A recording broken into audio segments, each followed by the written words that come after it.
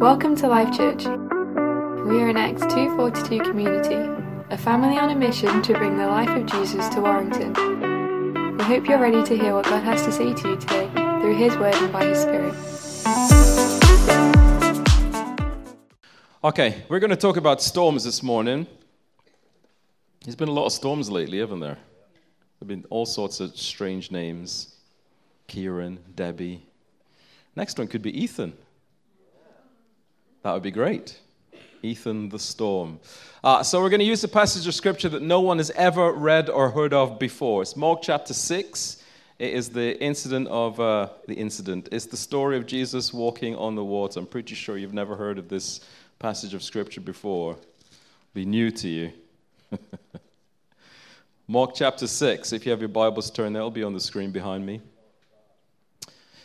It says this, Mark 6 from verse 45. Immediately Jesus made his disciples get into the boat and go on ahead of him to Bethsaida, while he dismissed the crowd. After leaving them, he went up on the mountainside to pray. When evening came, the boat was in the middle of the lake, and he was alone on land. He saw the disciples straining at the oars because the wind was against them. About the fourth watch of the night, he went out to them, walking on the lake. He was about to pass them by, but when they saw him walking on the lake, they thought he was a ghost. They cried out because they all saw him and were terrified. Immediately he spoke to them and said, "Take courage, it is I. Don't be afraid." Then he climbed into the boat with them, and the wind died down. They were completely amazed, for they had not understood about the loaves. Their hearts were hardened. This incident appears in 3 of the Gospels. There are 4 Gospels, if you don't know, Matthew, Mark, Luke, and John. They all wrote about their experiences with Jesus, and they tend to have different kind of focuses, different perspectives. But this incident of Jesus walking on the water appears in Matthew 14, appears in Mark, which we've just read, and appears in John 6, I think it is. And they have slightly different things that they say. For example, this one, you will know, if you know anything about this story, you'll know that in one of the narratives, Peter is the one who shouts, "Lord, is it you?" And then he says, "If it is you, tell me to come out to you," which is the craziest kind of confirmation to ask for. If it's you, tell me to come to you. Well, if it isn't, if I wasn't, I would still say come. Haha, because that would be funny. But that's what Peter says. So that the incident with Peter, the narrative that fits Peter into this story, Mark leaves him out. Mark doesn't say anything about Peter in this. I wonder if they had some beef. If Mark was like, sorry, Peter, I'm not putting you in my book. I'm sorry. But I don't think they had any beef. If you look at the book of Mark, Mark is really quick. Mark uses the word immediately more than anyone else. It's like, and then, immediately, then. It's just like he doesn't pause for breath. So I think Mark just wants us to get the point of the story, which wasn't that Peter walked on the water, but that Jesus came to them while they were in the boat. So I think that's important. But we've all had experience of being in a storm. And I don't mean an actual storm, although you may have been in an actual storm. I was in a storm once on a ferry crossing over from Dublin, and it was entertaining. It was only entertaining because I didn't feel seasick, and everyone around me did. And people were lying on the floor, and it was horrendous, but I was having a great time, unusually. So we may have experienced an actual storm, but we may have also experienced difficult circumstances in our lives that we can refer to as storms. Difficult things that have happened to us that we can refer to as storms. Let me give you a funny kind of silly storm that happened to me once when I was little. I was in my house and my mum was cooking something. It was a dessert, a Guyanese dessert.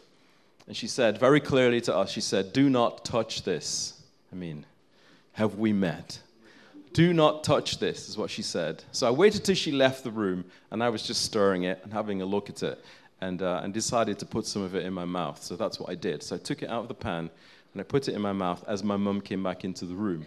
Now, I want her to not know that I've done this, so I can't say anything. I am in a storm, however, because because this thing that she was making is basically sugar and coconut with some spices. And so you boil it all up until the sugar caramelizes, and then you put it out until it solidifies, and then you can eat it. So I have a mouth of caramelized sugar, and it is stuck to the roof of my mouth, because that's what it is. But I can't say anything, because I do not want my mum to know, because she will go mad. And you don't want to make my mum mad. She's a short but feisty Welsh lady. So all kinds of things can happen when she gets mad. So I'm in a storm. What do? I can't do anything. So she looked at me, and I just kind of kept a relatively normal face and walked out of the kitchen into the back garden. And I tried to spit the stuff out, but I couldn't because it was stuck to the roof of my mouth. So that kind of ruined my eating experience for about 3 weeks after that, because I found myself in a storm of my own making. Lisa was in a storm once. She reminded me of this morning. My hair didn't always look like this. I want you to know that. I wasn't born looking like this. This is what my hair used to look like back in the day when I was young. So that is Ethan there, laughing and smiling at his dad. Oh, it's a beautiful photograph. And that is Caitlin in Lisa's belly there. So that's what my hair used to look like. And Lisa would cut my hair every Sunday. So what she would do, get some scissors. She would cut the top. There's another photograph, I think, which shows my hair a bit better. She would cut the top, shape it. Then she'd get the clippers. Then she'd do the sides a little bit. And then she'd take the guard off the clippers and do the back of my neck. That's what you're supposed to do. And then one Sunday morning, after she did the back of my neck, she noticed the little bit on the top was a bit untidy. So she decided to have another go at that. But there wasn't a guard on the clippers. She didn't say anything. She just went, and then she stopped. And I didn't think anything of it. And she was really quiet, unusually quiet for Lisa. Really quiet. And then she carried on doing stuff. What she was trying to do, she basically took about a 10p piece of hair off the top of my head. Yeah. So you can see skin, 10p piece. Then she thinks, this is terrible. This is her thought process. This is terrible. I am in a storm. She didn't think she was in a storm, but she definitely was in a storm. I'm in a storm. What am I going to do? I'm going to try and tidy this up. So she tries to grade it to make it fit in with the rest of my hair. Well, it's not going to, is it? It's a chunk of hair that's missing. So now it's about a 50p piece size hole in the top of my head. And I realize something is wrong because of how quiet she is. So I say, what is the matter? And she said, I've got some of your hair. So she went to get a mirror, and she showed it to me. I'm like, woman, what are you doing? She said, I can fix it. I can fix it. They said, the only way you can fix this is with super glue and sticking the hair back on, and we're not going to do that, are we? No, so you're going to have to take all of it off, which she didn't want to do. But what are my options? I'm not going to go to church. It was a Sunday morning before church. I'm not going to arrive at church with a big chunk of hair missing. So all of my hair went off that Sunday. People were very confused when I arrived at church because I didn't look like they expected me to. And I just said, you know, I've always wanted to have short hair, everyone. Just want you to know, I've always wanted to have short hair. Lisa found herself in a storm. And you may be in those situations where you go cold inside and your palms are sweaty, and you're like, what am I going to do?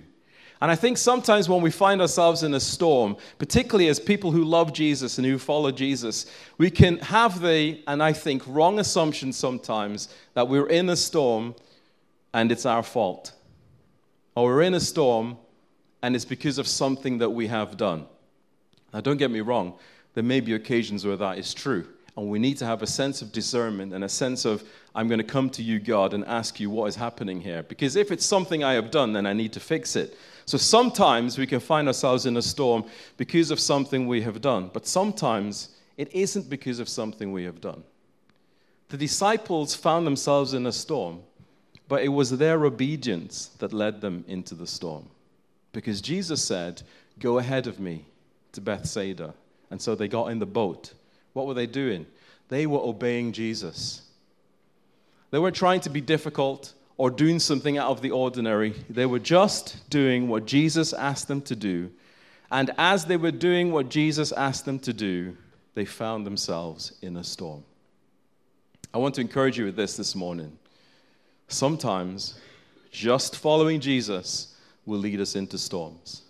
Sometimes there are storms in life that have nothing to do with the way that we behave or the way that we've responded to something or something from our past. Sometimes the storms that we face in life are just because we are obeying Jesus or just because we are alive on the planet. Jesus said, you will have trouble. It wasn't a very encouraging word. He said, you will have trouble. But then he said, it's okay. Take heart. I have overcome the world. So he was saying these things will happen, but we need to not be people who get lost in the storm to the point where we lose ourselves, but to remember that sometimes our obedience will lead us into the storm. James chapter 1 says this, consider it pure joy, my brothers and sisters, whenever you face trials of many kinds, because you know that the testing of your faith produces perseverance. The testing of your faith produces perseverance. We need more perseverance. We need more perseverance. We need to be people who are able to lift our eyes from our circumstances and focus on Jesus and to see what Jesus has said, what Jesus has called us to, who Jesus has called us to be, so that we can be strong. Let perseverance, in verse 4 it says, let perseverance finish its work so that you may be mature and complete, not lacking anything. If any of you lacks wisdom, you should ask God, who gives generously to all without finding fault, and it will be given to you. But when you ask, you must believe and not doubt, because the one who doubts is like a wave of the sea, blown and tossed by the wind. Consider it pure joy whenever you face trials of many kinds. Their obedience led them into the storm. And difficult things will happen to all of us. It will happen to all of us. We will face storms in our lives, whether we are prepared for them or not. 15 years ago, this week, I was in a worship team practice. We're having a band practice. And I got a phone call, and I ignored it. And then I got a phone call, and I ignored it. And then I got a phone call. I thought, I'd better take this call. It was my brother. So I went outside from the band practice, took the call, and it was my brother telling me that my youngest brother had been in a car accident. So he couldn't explain anything properly because I think he was just in shock, couldn't explain it to me. So I left the band practice, went home, made some calls, and then what happened was my brother was in a car with his friends. He was in the front seat. His friend was driving. They went too fast around a corner. I went head on into another car that was coming the other way. And my brother, who was 18, died. Now, this is tough, and it was horrible, and it was a storm. And what do? So do I sit at home and think, why God? Why has this happened to us?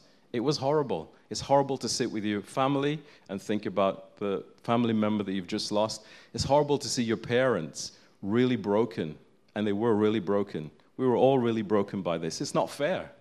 There's no reason for this. There's no explanation for this. There's nothing you could say that says, oh, this makes sense.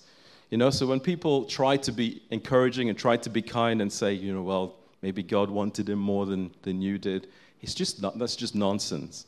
It's not helpful. It's just not helpful. But the reality is, it is painful. And sometimes parts of life are painful, and we find ourselves in a storm. And what do we do in that storm? That is the question that we have to answer. When we find ourselves in storms, what do we do? You see, for the disciples in this storm, in the middle of a boat, in the middle of the sea, people who were experienced fishermen, so people who knew how to navigate the waves, as it were, and they were in the storm and they were in trouble, they didn't know what to do. But the cool thing was that Jesus turns up to them in a way that they didn't expect. Jesus did not come to them in the way that they expected. He came walking on the water. No one expected that. At no point did anyone ever discuss, hey, do you think Jesus can walk on water? That is not written anywhere. And in fact, they were so surprised that the Bible says they were terrified. This is their Lord and Master. This is the one they've been with for the last few, however, months or years. This is the one that they have left everything to follow. It's Jesus walking on the water, and they are terrified because he did not come to them in a way they expected. And I think sometimes Jesus comes to us in a way that we don't expect. And the problem we have sometimes is we have an expectation of how he should come to us, and that doesn't happen, and we're disappointed. But Jesus does not always meet our expectations. He meets what we need, not what we think we need. And so Jesus arrives walking on the water, and it was I'd love to have been there actually. Well, actually, no, too stormy. After the storm, in fact, I'd love for someone to record it and then show it to me. Yeah, that's better. Yeah. It would have been great to watch their faces change from abject horror and terror to the realization that, oh, it's Jesus. It would have been a great moment, that great transition moment. Jesus may turn up to us in the wise words of a friend, in a text message that we receive. Jesus may turn up to us in the lyrics of a song. He may turn up to us in the revelation that he has always been there. There was a friend of mine was speaking, and he said this comment, and just kind of a throwaway comment, and I thought, I'm writing that down because I don't think you realize what a powerful thing that is. And he was talking about how as people we get caught up into wanting to have the experience like Paul on the road to Damascus. We want a Damascus Road experience where God shows up in power and we hear God's voice and we have that, whoa, this is totally God. We want a Damascus Road experience. When actually, what really happens to us that we don't realize is instead what we have an Emmaus Road experience where Jesus was walking with the two disciples all the while and they didn't realize he was with them. And it was only till the end when they stopped to break bread that Jesus broke bread and then disappeared, and then they realized that Jesus was with them all along. And so maybe we want the big flashy moment, and I haven't got an issue with big flashy moments. They're really great when God shows up in power and reveals himself in a tangible way. That is great. But we have to also remember that he is always with us, that he is always walking with us, that we have that Emmaus Road experience in that sense. Jesus did not come to them in the way that they expected. The other thing that this passage challenges me with is Jesus did not show up when they expected. The reason I say that is because Jesus says in verse 45, he made his disciples get into the boat and go on ahead of him to Bethsaida. That suggests to me that he told them to get in the boat and that he was going to meet them there. So in their minds, they're heading to Bethsaida because that's where Jesus said, go on ahead of me. So they're expecting him to be there. That's where they're expecting to meet him. That's the time that they're expecting to meet him. But he shows up in the middle of the lake. I bet they were glad that they didn't have to wait until they thought they had to wait. And we have an issue with timing, don't we? We want things straight away. When we pray, we want things straight away. We want answers immediately. We've got used to microwave meals and movies on demand and everything. When we want it, we can have it. But that's not how God works. It's not how God works. Someone coined the phrase of Jesus being a 3 mile an hour God. That was it, 3 mile an hour God, because that was the pace that they would walk in that time. And there's lots of instances where the Bible says, and so they went from here to here. But you don't think about the length of time that it took them to get there, because Jesus was walking with his disciples about 3 miles an hour. And there are times where we're so hungry and so desperate and so really want God to break through in a particular issue or for a particular thing. But Jesus doesn't always show up when we expect him to. He shows up when we need him to, when he knows that there's something that we need. And they would have been in this boat in the middle of this storm, maybe asking questions. We need to get to the other side. We need to get where Jesus is. I'm really encouraged. Verse 48 says, he saw his disciples straining at the oars because the wind was against them. And then he sets out walking on the lake to them. He saw them. He saw them in the storm. He saw them struggling, and he walked to them. I love that. Here's the other thing that I love. They're in the boat. They're terrified of the waves. And Jesus comes walking to them on the thing that they are afraid of. They're afraid of the waves, and Jesus is walking on the thing that they are currently afraid of. Everything is under his feet. Everything is under his feet. Whatever you're worried about at the moment, whatever you're concerned about at the moment, everything is under his feet. Jesus calms the storm, and he gets in the boat, and the storm is calm. And before he gets in the boat and the storm is calm, he speaks, again, Mark uses the word immediately. Immediately, he spoke to them and said, "Take courage, it is I." In the original Greek, he says, "Take courage, I am," which would have triggered thoughts in their Jewish thinking. When Jesus says, "I am," it would have reminded them of the stories of Moses in the desert, where he has an encounter with God at the burning bush, and God tells him who he is. And God uses that same phrase when Moses says, "Who shall I tell him is sending me?" And God says, "I am." And Jesus says to them here, "Take courage, I am. Don't be afraid." And then he climbs in the boat with them, and the wind calms down. The storm dies down.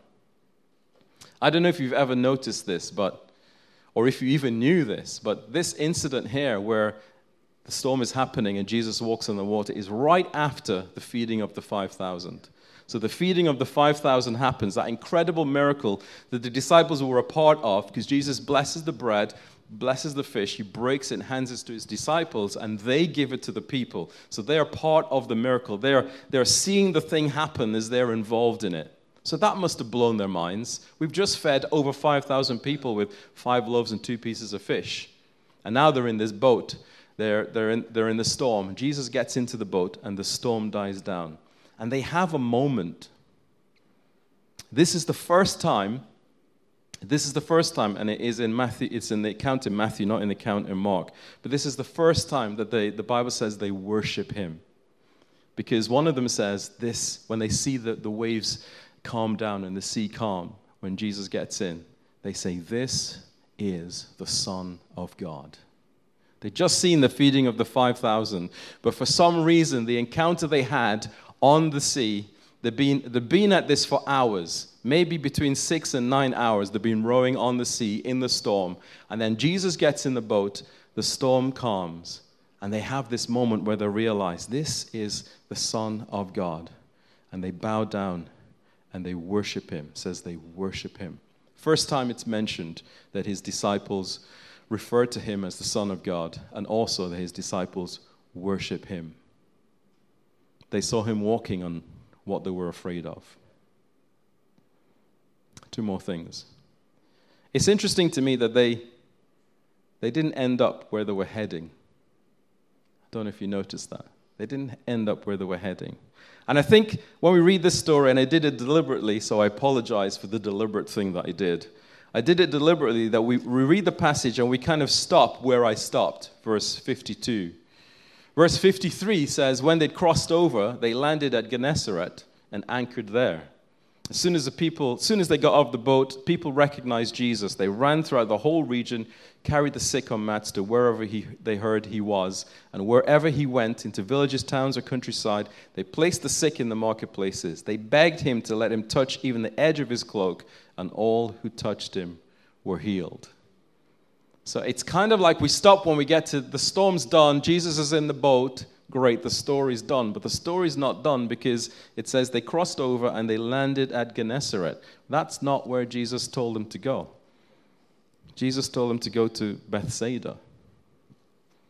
So I saw that and thought, that's interesting.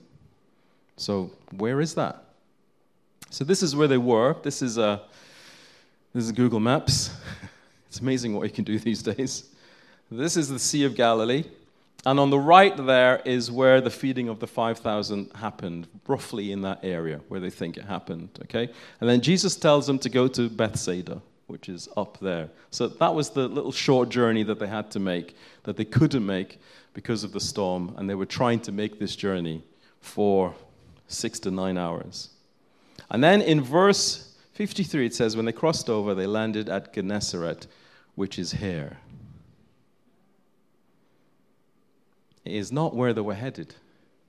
It is the other side of the Sea of Galilee. When you look up Gennesaret, This is how it's described. It was a lovely and fertile land. A lovely and fertile land. That is what's waiting for us at the other end of the storm. A lovely and fertile land. And it may not be where you think you were going, but where you are going is a lovely and fertile land. At no point does Jesus say, right, I'm going to guide the boat so we go where we should have gone. Because Jesus has other ideas. A lovely and fertile land. And then this thought occurred to me. Verse 53, I'll read it to you again. When they crossed over, they landed at Gennesaret and anchored there. I think I've seen this in people's lives, sometimes in my own. I think sometimes we get confused about where to anchor. When they got to where they were going, it wasn't even where they thought they were going. They got to a lovely, fertile land. That's where they put their anchor down. But they could just have easily have been in the middle of the storm and thought, and you may have heard people say these phrases, well, I guess this is my life now. I guess this is it now. Might as well just put the anchor down here because this is where I'm going. This is where I have to live because this is just difficult and I can't see an end to it, so I'm going to put my anchor down here. But that's not where we're supposed to anchor. We're not supposed to put our anchor down in the middle of the storm. We're supposed to put our anchor in Jesus and then let him guide us to the end of the storm. They anchored when they got to land. So my question to us is, I do like to ask questions when I speak. My question to us is this: how do you respond to trouble? How do you respond to trouble? Do you put your anchor down and say, well, this is my life now. This is where I live. All of these terrible things are happening. This is where I live. This must be something that I deserve. Do you recognize that they were in the storm because they were obeying Jesus in the first place? So do you continue to press forward and to trust in Jesus? Are you tempted to just jump overboard and leave the boat where it is? That's it, I'm done, I'm out. These are moments where we have an opportunity to develop perseverance and to strengthen our trust in God and to say, this does not make sense, but I know who does make sense and who knows why and who knows all, and I'm putting my trust in you. I'm not going to tell you about all the difficult things I've been through in my life. That's not what we're here. But there was another moment that happened, and I remember having a conversation with God about why. I was asking the question why. Oh, it's so easy to ask why. And the reason we ask why is because we think that if we just understand the reason, it will make where we are feel a bit better. Because at least we know why. There is a reason we know why. But if we know why, then there isn't any opportunity for faith, because faith is the substance of things hoped for, the evidence of things not seen. And if we know, then it isn't faith. And so I remember this difficult thing that I went through. I remember asking questions like, why? And I got to a point where I was worshiping. And this phrase came out of my mouth. And I knew it was Jesus because it was a smart phrase. It was clever. And it definitely wasn't me. And this is what I said in my worship to Jesus. And I wrote it down because I thought, man, that's you, Lord. I'm going to write that down. Knowing you is better than knowing why. Knowing you is better than knowing why.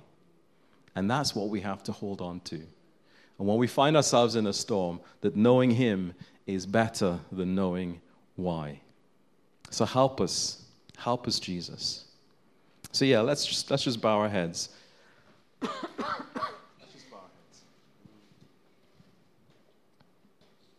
Maybe that your life at the moment is an actual storm. And you can't see the end. And maybe this for you today is to remind you that Jesus sees you. And just like he walked across the lake. No one had done that before. He did something no one had ever done before so that he could get to his disciples who were struggling. And there's no telling what Jesus will do to get to you today. No telling. Because you are his treasured possession. So it may feel like you're in a storm today. It may feel like you were heading one place and now it doesn't seem like you're ever going to get there. You're going to end up in a totally different place. I just want to remind you that Jesus was walking on the thing they were afraid of, and that he walked to them, and that he got in the boat with them. He didn't stand outside and give them directions. He got into the boat with them, and then they journeyed to the next place together.